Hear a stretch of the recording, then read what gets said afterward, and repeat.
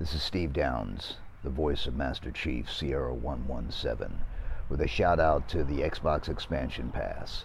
Keep your heads up during this time of isolation. Stay positive. Play some games. Most importantly, finish the fight. Thanks for listening to XEP. Master Chief, out.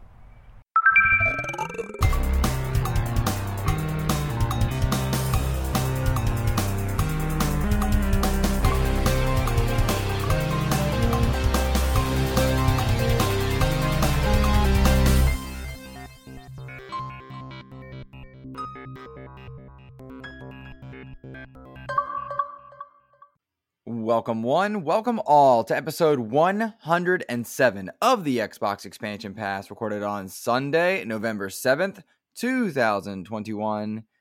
I'm your host, Luke Lore, the Insipid Ghost. In this episode, we'll discuss the strategic partnership between Sega and Microsoft and just what that might mean for Xbox in the future. We'll discuss the latest updates on Halo Infinite with some pretty meaty updates on their season pass. And we're going to wonder just what Square Enix is thinking as they dump on Crystal Dynamics. Lastly, we're going to be offering some review impressions for Forza Horizon 5. Make no mistake, this game is elite. Enjoy.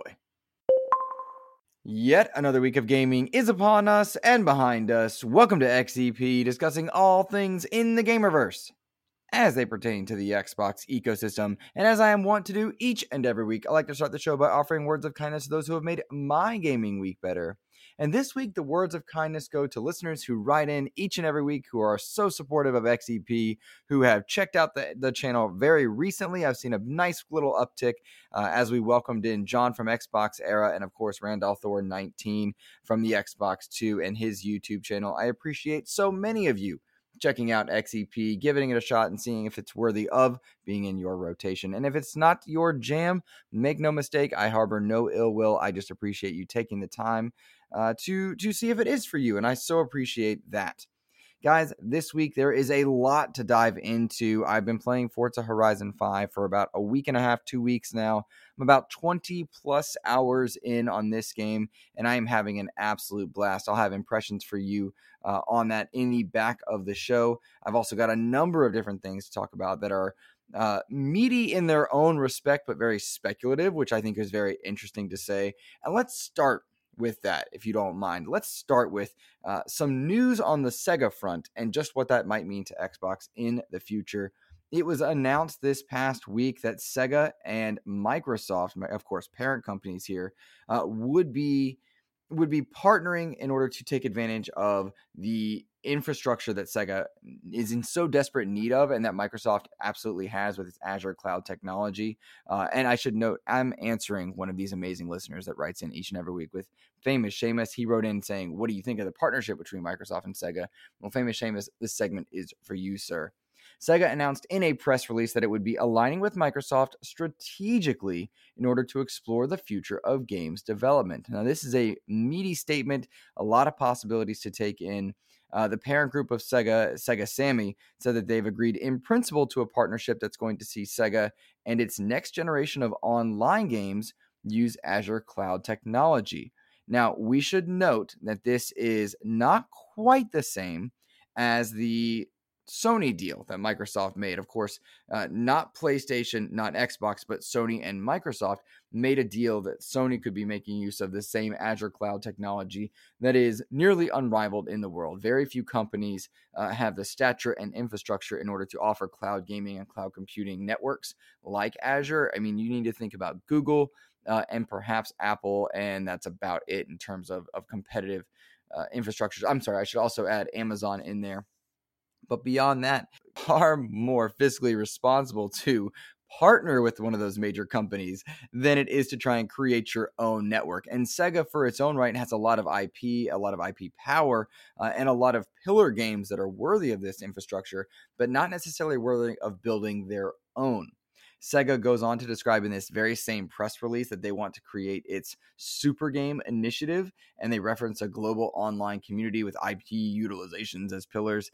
And really what you have to think of is that Sega's looking at games like Fortnite. They're looking at games like Call of Duty Warzone, perhaps Minecraft, which are global phenomenons. They're online games, and they take advantage of existing IP and franchises that were already there. So they didn't create something new. In the Sega realm, you have to think Phantasy Star Online, Yakuza, and Football Manager are all ripe to be taken advantage of by a global online community if they do create kind of these mega online, massive online games. I think Phantasy Star Online is certainly one of the easy jumps into that. Yakuza seems to be just only growing at this point, and you have to wonder if they maybe are trying to reach some sort of Grand Theft Auto level of development and prestige in order to kind of reach that level of audience. I mean, Grand Theft Auto is just an absolute phenomenon. Grand Theft Auto 5 specifically, with just how many people it's reaching. I mean, it's released on 3 generations at this point, and it's still going, and its online is just insane. Meanwhile, Take-Two doesn't seem inclined to make Grand Theft Auto 6. So you have to wonder if Sega isn't looking at that model, the amount of money being made there, and thinking to themselves, well, why can't we do this? The only thing that's really standing in our way is the time to develop it and the infrastructure to distribute it. So I would have to think that the Azure Cloud is kind of that future for them. And Football Manager, for its own right, is a worldwide phenomenon as well. We saw on the Konami side them move away from kind of doing a yearly Pro Evolution Soccer to just creating its own online version, free to play. And we've seen FIFA make some adjustments there. EA, of course, doing a lot with its sports brands to try and globalize a lot of its infrastructure. So perhaps Sega is seeing that and wanting to make its own mega online games as well. Now, of note in this deal was that Sarah Bond made specific inquiries and spearheaded a lot of the discussions in this. Her involvement was very much what we heard got this deal over the finish line. And there's little doubt that Xbox has been working very hard to build relationship within Asian markets. And they've been very aggressive about how they go about landing this.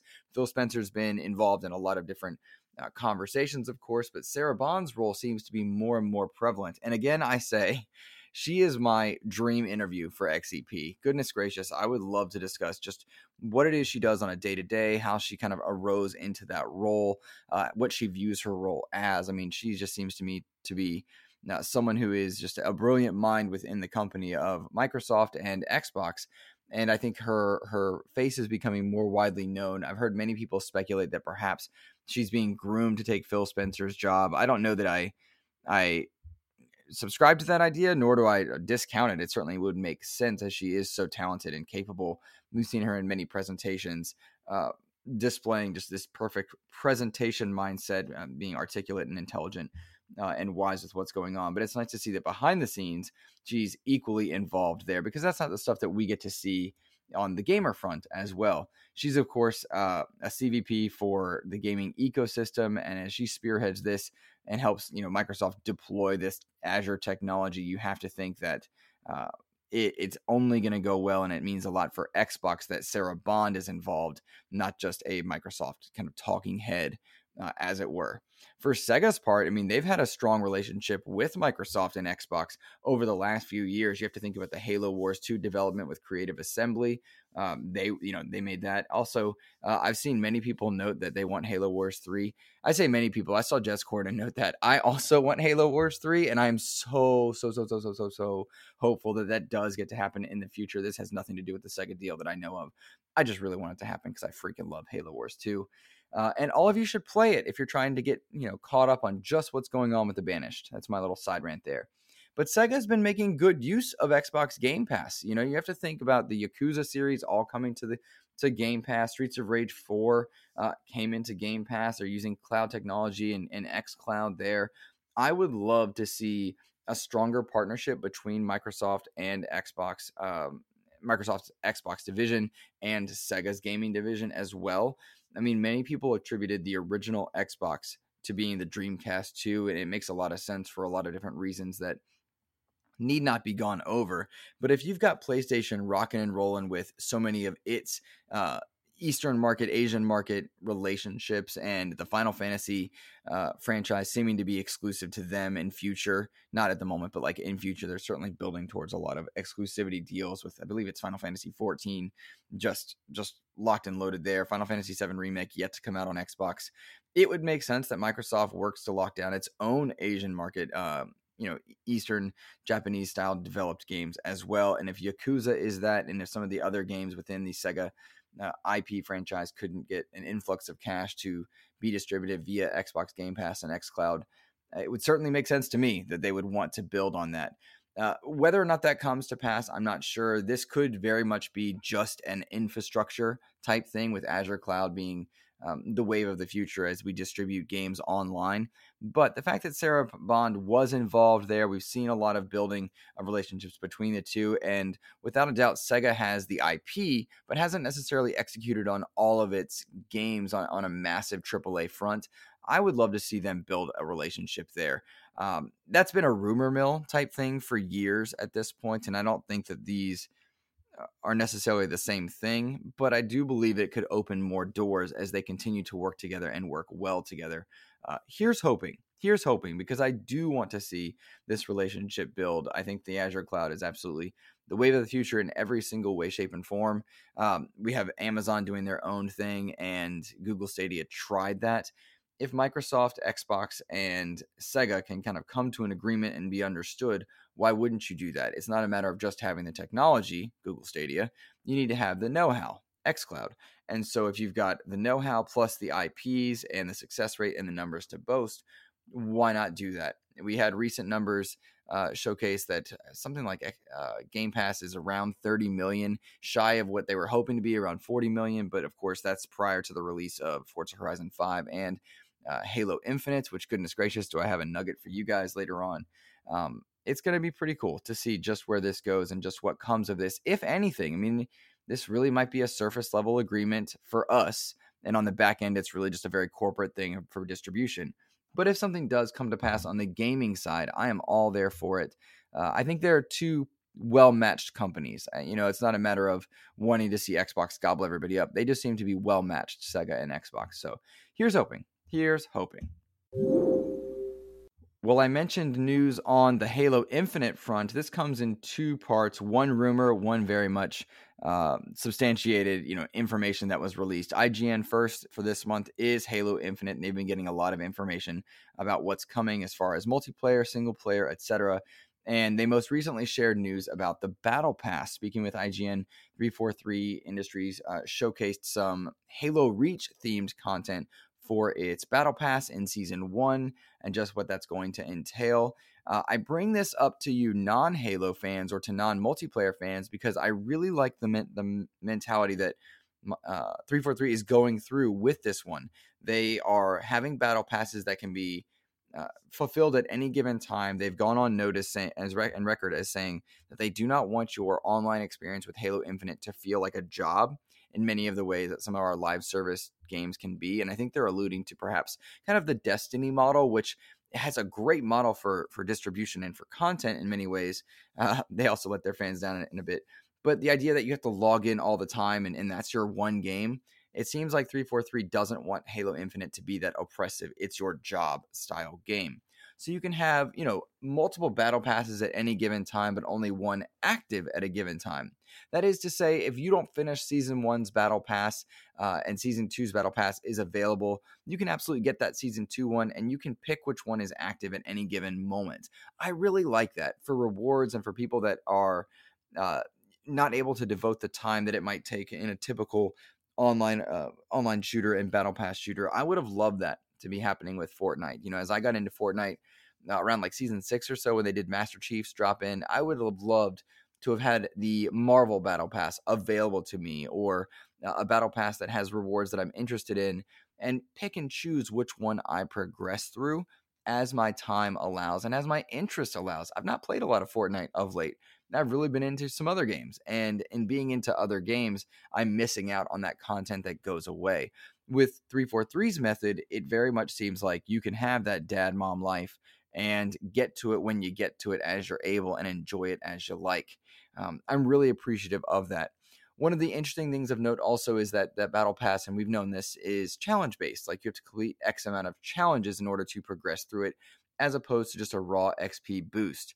I find this interesting because a lot of the Halo Infinite marketing out there is all about double XP, right? You can go and you can get different codes from different types of foods, and you'll get that XP boost. So I'm curious what that means and how those two interact. I've got a few of them. I'm not a Rockstar drinker, the drink, but they have some really cool skins. And Sarko sent me some codes for some Rockstar drinks. Thank you very much. If any of you are Rockstar drinkers but not Halo players, and you've got those codes, please DM them to me, because I'm not a Rockstar drinker, but I am a Halo player. So if we can mix and match and make it work, I would love that. Also, if you DM me codes for Halo Infinite stuff, but you want me to redistribute them to the XCP community, let me know, and I'll be glad to tweet those out or send them to different people. I don't mind doing that. So if you send me something that you not necessarily want me to use, but you want the community to get, I'll be glad to do that as well. So I'm very much happy for that one. Should note also, back on this Battle Pass, Season Pass type thing for Halo Infinite, the first theme is Reach, Halo Reach being very popular. I think I kind of very quickly mentioned that. But all different types of cosmetics and unlocks for Halo Reach and the Reach kind of lore that comes with it. If you haven't read the most recent book, Shadows of Reach, a lot of stuff going on there. I'm all in on this because they've got sets that you can mix and match different elements for Halo Reach characters, but also you can completely look like Noble 1 or even Noble 6, which is a big deal to Halo Infinite community members. I also hope that some of the unlocks from the Master Chief Collection that they've done in the last few weeks make their way into Halo Infinite as well, because they're very silly and very fun, and I like that. One of the things they also noted was that you will not see Master Chief doing any type of like flossing or silly dance moves. They talked about that. They experimented with that. It just didn't seem to match, but they're getting that fix, that silly fix, that emote fix that you would get in other online arena shooters. You're getting that via your AIs and the different personalities that they can take on, and that seems to me to be a perfect match. I think about my friend Adam Leonard and the Megadads, who are not necessarily into Halo, and congrats, by the way, to them. They blew past their goal in Extra Life. Cheers to you guys.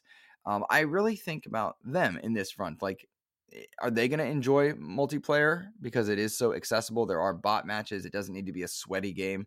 And as I get older, I don't want a sweaty game either. I just want to play with my friends and win and have a good time and be silly, but still play Halo. And it feels like they're really working to do just that. Now, I whispered into your ears a moment ago that there was a nugget of info that crossed my desk, and this is not one that I'm going to share, but you should pay attention to certain content creators. I'm thinking about Ty Guy Travis, who tweeted out that Halo Infinite players will be very excited. Or no, he said Halo players will be very excited on November 15th or whenever the Xbox 20th anniversary celebration is. I saw a few other things that crossed my desk on that one, and if what I'm seeing is true, he's right. Now, I am not an insider, and I'm not someone to leak information. I can quote what Travis said on publicly, and a few other content creators said publicly. And yeah, it looks like Halo players, maybe Halo Infinite players, have something to look forward to on November 15th. And that's kind of cool. Who knows if it comes to pass? Maybe it's nothing. I don't know. I don't have firsthand experience with this one. To my knowledge, I'm not in any sort of review program at the moment for Halo Infinite. So, maybe keep your eye on that space. Could be something cool in 2 weeks' time. How about that?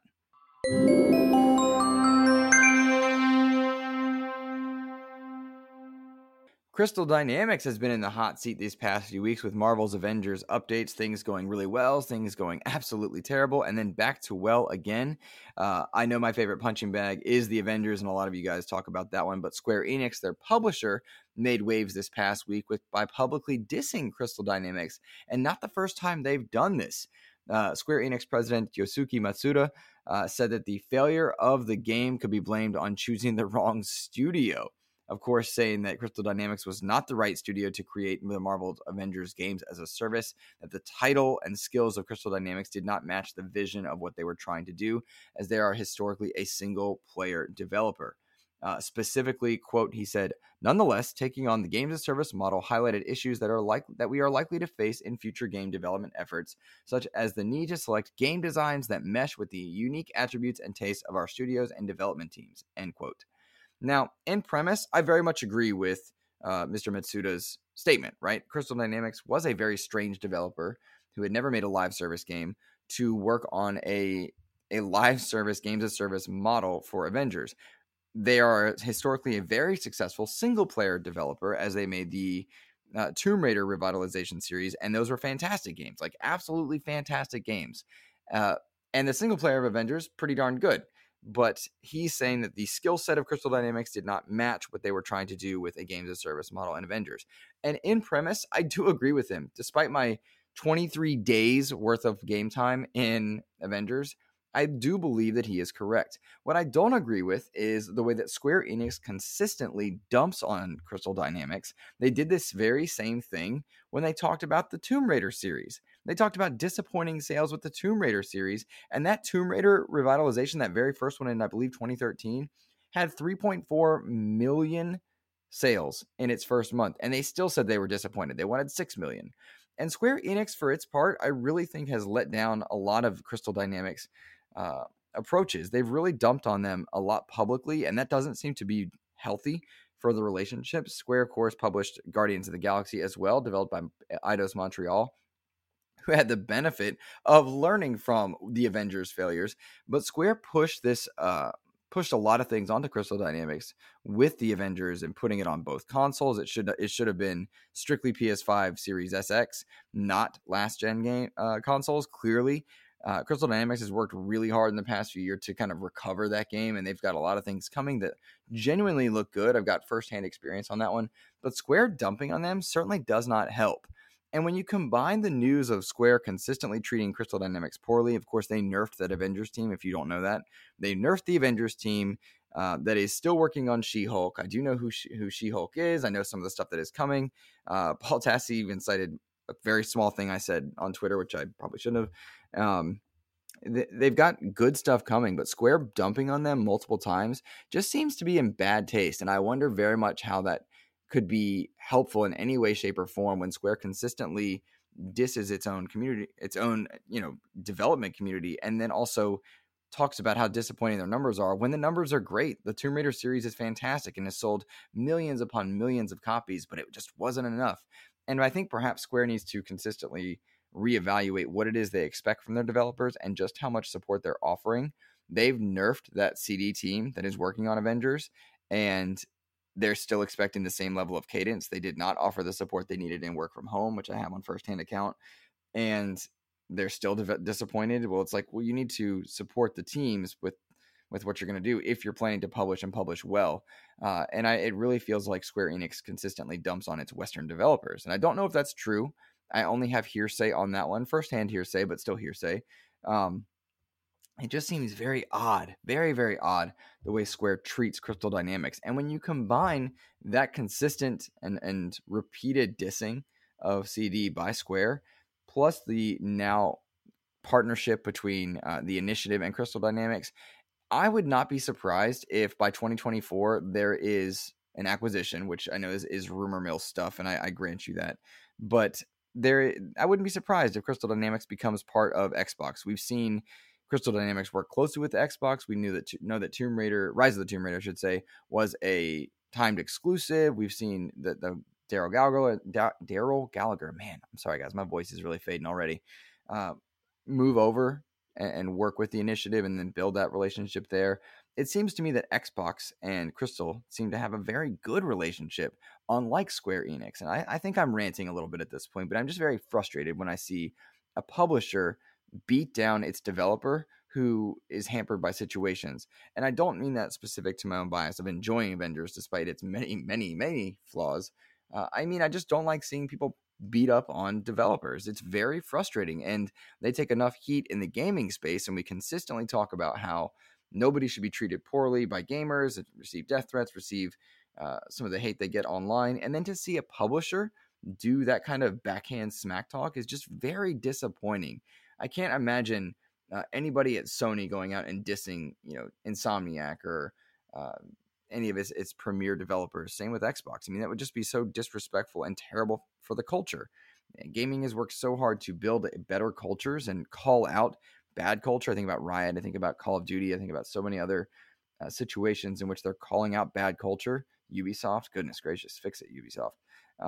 And to see Square do something like this, it's frustrating. It's very frustrating, and dumping on your own developers. How is that good for community, for development? How is that going to help in any way, shape, or form? It's frustrating. It's frustrating to say the least.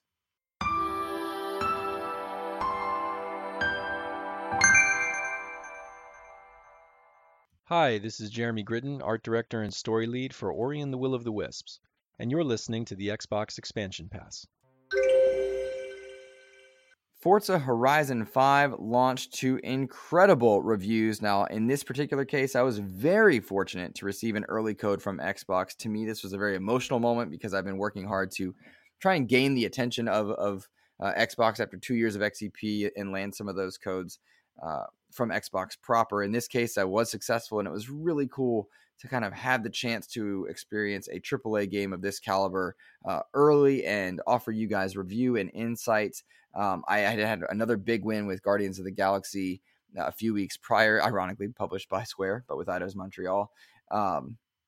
It was really cool to get to play Forza Horizon 5 and experience it with a small group of creators, and to watch the review process take place from other creators who were in the know, and kind of do that alongside them. I'm about 20 hours in on Forza Horizon 5. I know my buddy Ains over at Season Gaming, he did his review for Season Gaming, and he put in way more time than that, and his review was extremely thorough. But as a non-car guy, I've been playing Forza Horizon 5 the way I think so many others are going to be playing it, and that is very casually and enjoying just what Forza Horizon experience has to offer. In many ways, Forza Horizon 5 is more Forza Horizon. And if you love those games, that's not a bad thing. But it does everything, and I do mean everything, that Forza Horizons 3 and 4 did well. It does them better. Gone is the 4-hour prologue of Forza Horizon 4, and very quickly you're dropped into this new scene of Mexico. You'll experience multiple cars, multiple types of races, from street races to these big grandiose land races to PR stunts to just the standard kind of circuit type of runs. It is incredible, and there's something like 7+ biomes in Mexico, and I've got to say, whereas I and many other people were very bored with the environments of Forza Horizon 4, the gameplay was elite and top-notch in Forza Horizon 4. The weather was incredible, but Britain really didn't do it. The UK didn't really do it for me in terms of landscapes by comparison to Australia in Forza Horizon 3 and now Mexico in Horizon 5. I have never seen a better looking racing game, a better looking game in general on Series X on an OLED device than I am with Forza Horizon 5. And I've got to tell you, everything about this game feels elite. Everything about it feels polished and perfect. And the extra year development cycle just absolutely has paid dividends. This game is incredible. The cars look amazing. The world looks amazing. And Playground has crafted something very special. You're dropped in, no longer working to chase followers, no longer working to build your own clout as a driver in the Horizon Festival. Instead, you are the lead of the Horizon Festival, and you're just working to expand locations and discover different elements of Mexico that can make the Horizon Festival that much more. And while other games, most recently Riders Republic, Steep, and the crew are working to try to be Horizon, Horizon is just doing it that much better. One of the coolest things that I noticed as soon as I booted up is the first thing it said to me was, "Hey, Luke," it had imported my settings from Forza Horizon 4, and a bevy of unlocks from previous Forza Horizon games granted me with new cars right away, which was so cool. You get to pick from 3 starter cars a la Pokemon, and the stress of that moment was quickly alleviated because you are unlocking cars so quickly with its wheel spins and super wheel spins that you get points for building towards with everything you do. If you are the type of player that plays it very casually, runs into stuff, bounces off of walls, that's me. That's my Drivatar bumping you guys out there. I was getting points galore here and there. If you're the type of driver that does clean racing and wants to go through and knock out every single experience board before you do anything, there are points out there for you, and you're going to unlock so many credits, and you'll do so many different things in this world that there is no way you won't have fun with it. This is a 90+ Metacritic game already, and that is so accurate. This game is beautiful. It's wonderful. It's playable, and it's accessible, and everything about it to me just screams quality and elite big time win. there was some questions surrounding the idea of, when does Forza really release? Does it release on its launch day, or if you pay for that premium add-on bundle, if you have Game Pass, it's only $45 to get all the expansions to come and early access, right? So everybody could play it starting on November 5th. Or if you paid $100 and you don't have Game Pass, that's what you did. What is it like to play it that way? When's the release date? Honestly, I don't know how to tackle that question, because if you can play it, I think it's reviewable. If you can play it and people can buy it and it's there, you should be able to review it. And I'm absolutely doing just that. I had early access, which was a gem and a joy. But to me, the game was out on November 5th, not necessarily its full release date for Game Pass members and people who paid for the standard price. I know that's a hot button topic, and I have a lot of thoughts on it. I mean, there are a lot of people wondering just why Forza Horizon 5 Standard Edition releases, whereas Gears of War 5 gave you the Ultimate Edition if you had it on Game Pass. And I think these are experiments that Microsoft is running to figure out what people are willing to be substantiated and satiated with via Game Pass versus what they are willing to pay for in terms of an add-on price as well. These are experiments. And with Forza Horizon 5, anybody that bought that early access premium add-on bundle to get a few days early access, it wasn't really about the 3 days extra you're getting to play.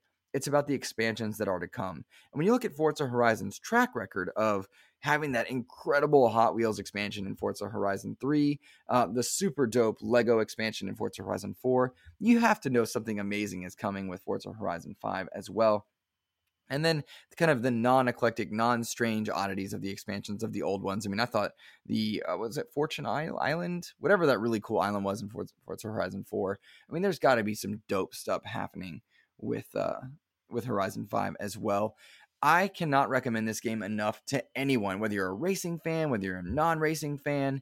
This game is just incredible. And for me, it's the accessibility, the idea that I can jump in there. And I use the word accessibility as in like a casual racing player. There are a bevy of accessibility options, menu narration, different types of zoom elements. For anybody that has any type of special need that is a racing fan, it looks to me that they've taken a lot of things into account, even down to, and this is so dope, even down to sign language narration of its cutscenes. That's incredible. I love seeing this. Oh man, I was praising Guardians of the Galaxy for its accessibility options, and yet again, Microsoft ups the bar. They did so with Gears. They're doing so with Forza. You have to imagine Halo Infinite does something as well. But without a doubt, this is a AAA game to the nth degree. 90 plus Metacritic if you care about those things. I'm not really one for scores. I had to give a score to Guardians of the Galaxy when I was doing it for Seasoned Gaming, and it was painful for me to put a number on there. And ironically, I came in much lower than other critics, which I thought was cool because all the complaints that they had were the same complaints that I had. I just seemed to knock the game and praise the game in different areas of weight there. But back to Forza Horizon 5, it's really cool to see such a big win for Xbox fans and for Microsoft Xbox Game Publishing, because they've been working so hard. Now they're landing one of those big exclusive wins for their catalog, and it's pretty cool to see that this is kind of the full on. We've had great games hit Game Pass. This is a full AAA Xbox Game Studios release for Game Pass, on the heels of Age of Empires 4 for PC, which is really cool. Halo Infinite coming around.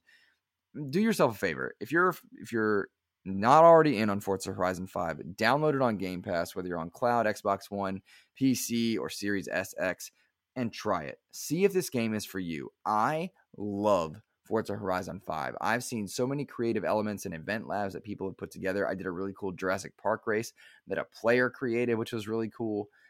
I'm so in on this. And the only thing missing for me are the little nuggets of like, do I get to drive the Batmobile later on? I've seen a DeLorean. That's kind of cool, but those are real cars, right? Do I get to drive some fictional cars? Because I would love to do that. Will I get to play something other than just being in the Warthog? Will there be another Halo-style level from Forza Horizon 4? I've seen some people knock that. I loved that level. I want more of that. I want a Sea of Thieves level. I want a Gears of War level where I'm driving around in an armadillo trying to get through and outrace a Brumac and stuff. I want those creative, silly levels. Will I get to drive through and plow through fighters from Killer Instinct or see Doom Guy in a vehicle suited to him? I like that idea. And I don't mean Forza Kart.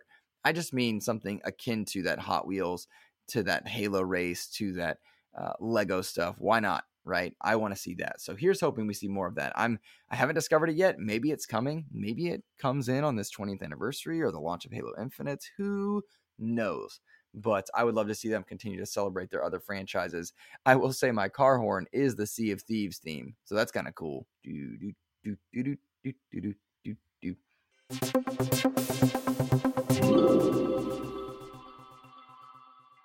Call of Duty Vanguard did release. The campaign is getting some very good reviews. Of course, I had made a statement about not wanting to play any Activision or Call of Duty stuff given the way they've been treating their employees, and I'm really kind of frustrated with it.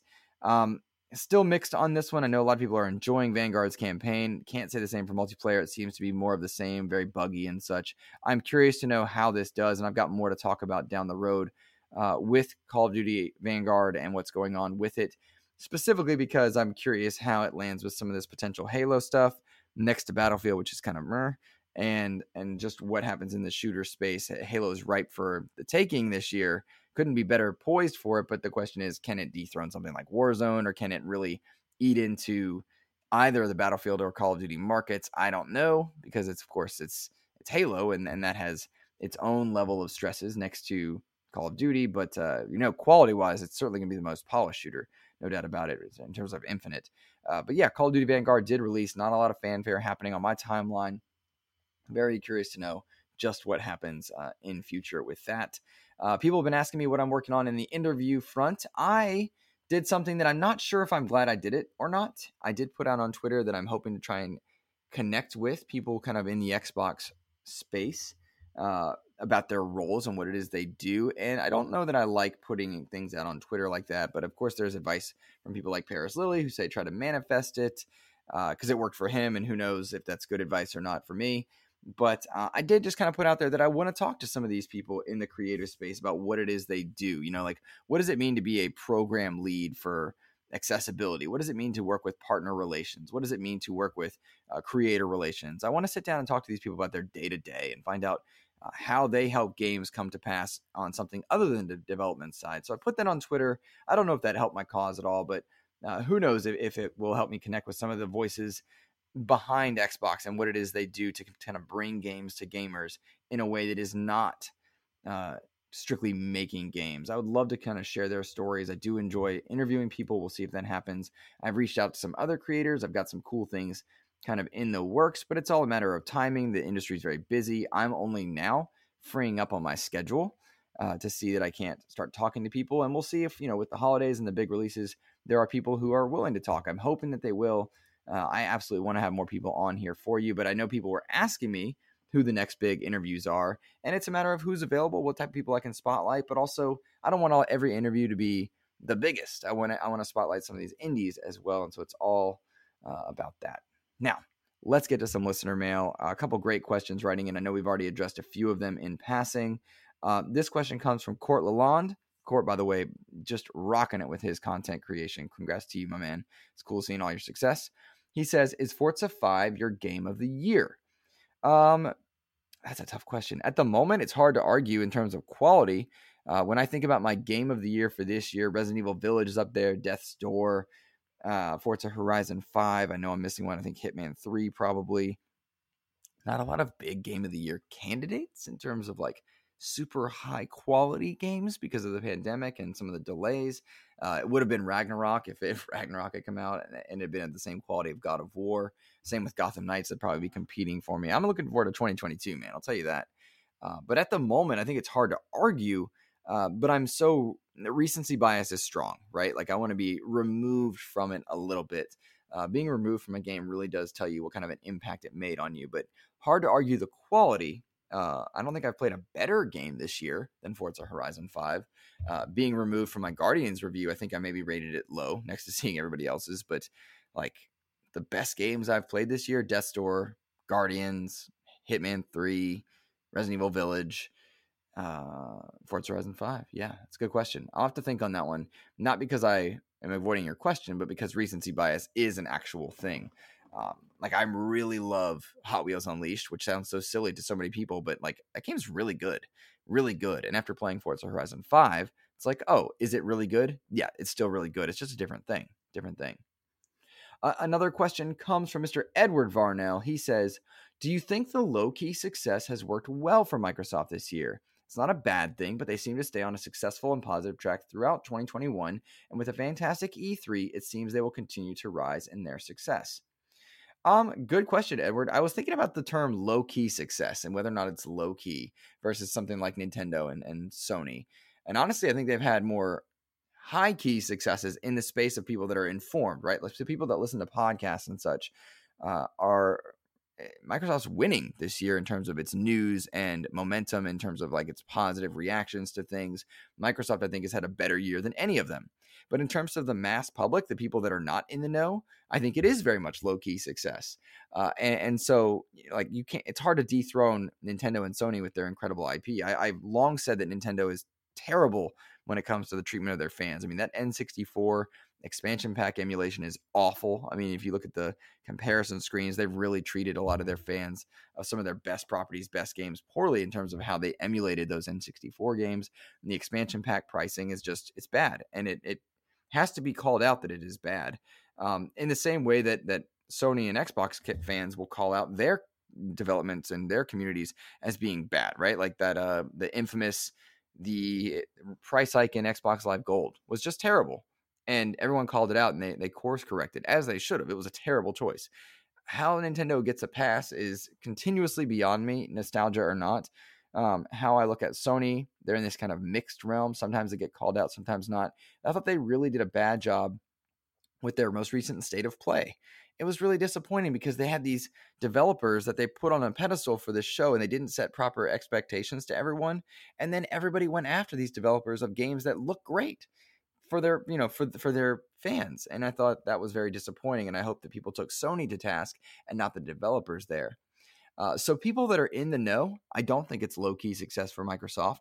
For people that are not in the know, I do think it is. And I think we're going to see that continue to rise. Both Sony and Microsoft are selling out of all of their consoles. They can't keep them in stock. Sony seems to be winning in the unit sales department. They're able to produce more units, and they've got very good relationships in the East with Asian markets, and that's awesome.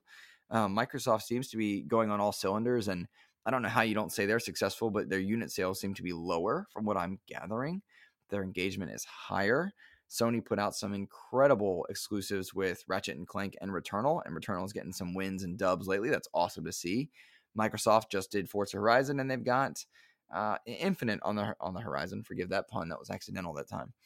It's interesting, but I do think that continued success will happen. I also think it's going to be a rising tide lift all boats. Like, I don't see Nintendo stumbling. I don't see Sony stumbling. I don't see Microsoft stumbling in any grand way. Gaming is more popular than ever and seems to continuously be on the rise. The only way that Nintendo or Sony would stumble is if they can't get a cloud distribution method out to people, and there's no way either of them would drop the ball on that in a 10-year plan. Nintendo is most likely to not do something well in that realm, and even they are recognizing the value of online and trying to make amends and work with things. But they're trading on nostalgia, whereas Sony is trading on some incredible IP production, and Microsoft's building and acquiring things. And there's a lot of really cool stuff for all three. And so cheers to them. Great question, Edward. I hope you're doing well, man. I'm sorry I missed a few of your questions the past few episodes, but cheers to you, buddy. Cheers to you. Last question this week comes from Mr. Stuffed Sean. He said, after seeing all the Halo Infinite marketing, although they aren't linked, are you excited for the Halo TV series? He's talking about some of the commercials that have been released of late and some of the teases and live action stuff. Are you excited after seeing those commercials versus the Halo TV series, which is set to launch in 2022? He says he is interested to see how it does. Sean, absolutely, I'm interested. There's no way I was ever not going to be interested in a Halo live action product. To that effect, I'm curious what level of quality is it truly going to be at? I know it's on Showtime, which doesn't seem to be highly, marketed. At least it was on Showtime. Now that I'm saying that, I'm doubting it. If it gets to a major network, I think we're in a good spot, like HBO Max, Disney Plus, or Netflix, something like a very well distributed thing. I'm curious to know just how that works, because I don't know a ton of people that have the Showtime app. If that's still where it is, I know it was in flux. That TV series has been in languished development, so I'm very excited for it for sure. I don't know that I have a huge amount of confidence in it, but I've seen some cool live action stuff for Halo. I've seen some very disappointing stuff for Halo live action. So I don't know, man, but absolutely all eyes are on it. I'm there for it. It looks like 2022 is going to be a year of Halo for sure. I know we've got some good stuff with Halo Infinite landing in the next 2 weeks, and then you got the release official of the campaign, and then you got the Forge and co-op campaign coming early next year. You got a few other kind of things happening on the Halo front, which is pretty cool. Yeah, man, I'm stoked. I'm there for it. I'm excited. All right, I've talked enough. My voice is fading. Thank you to all of you who have checked out XEP, who have rated it on iTunes, who have written in and followed me on Twitter at InsipidGhost or emailed me insipidghost@gmail.com. I had a gentleman named Keith email me a really fantastic email the other day. I don't know if you wanted me to read it on air, so I did not, but I really appreciated your message, my friend. Cheers to all of you guys. Have a wonderful rest of your week. Keep your eyes on that Halo space. Cool things are coming, and take care, everyone.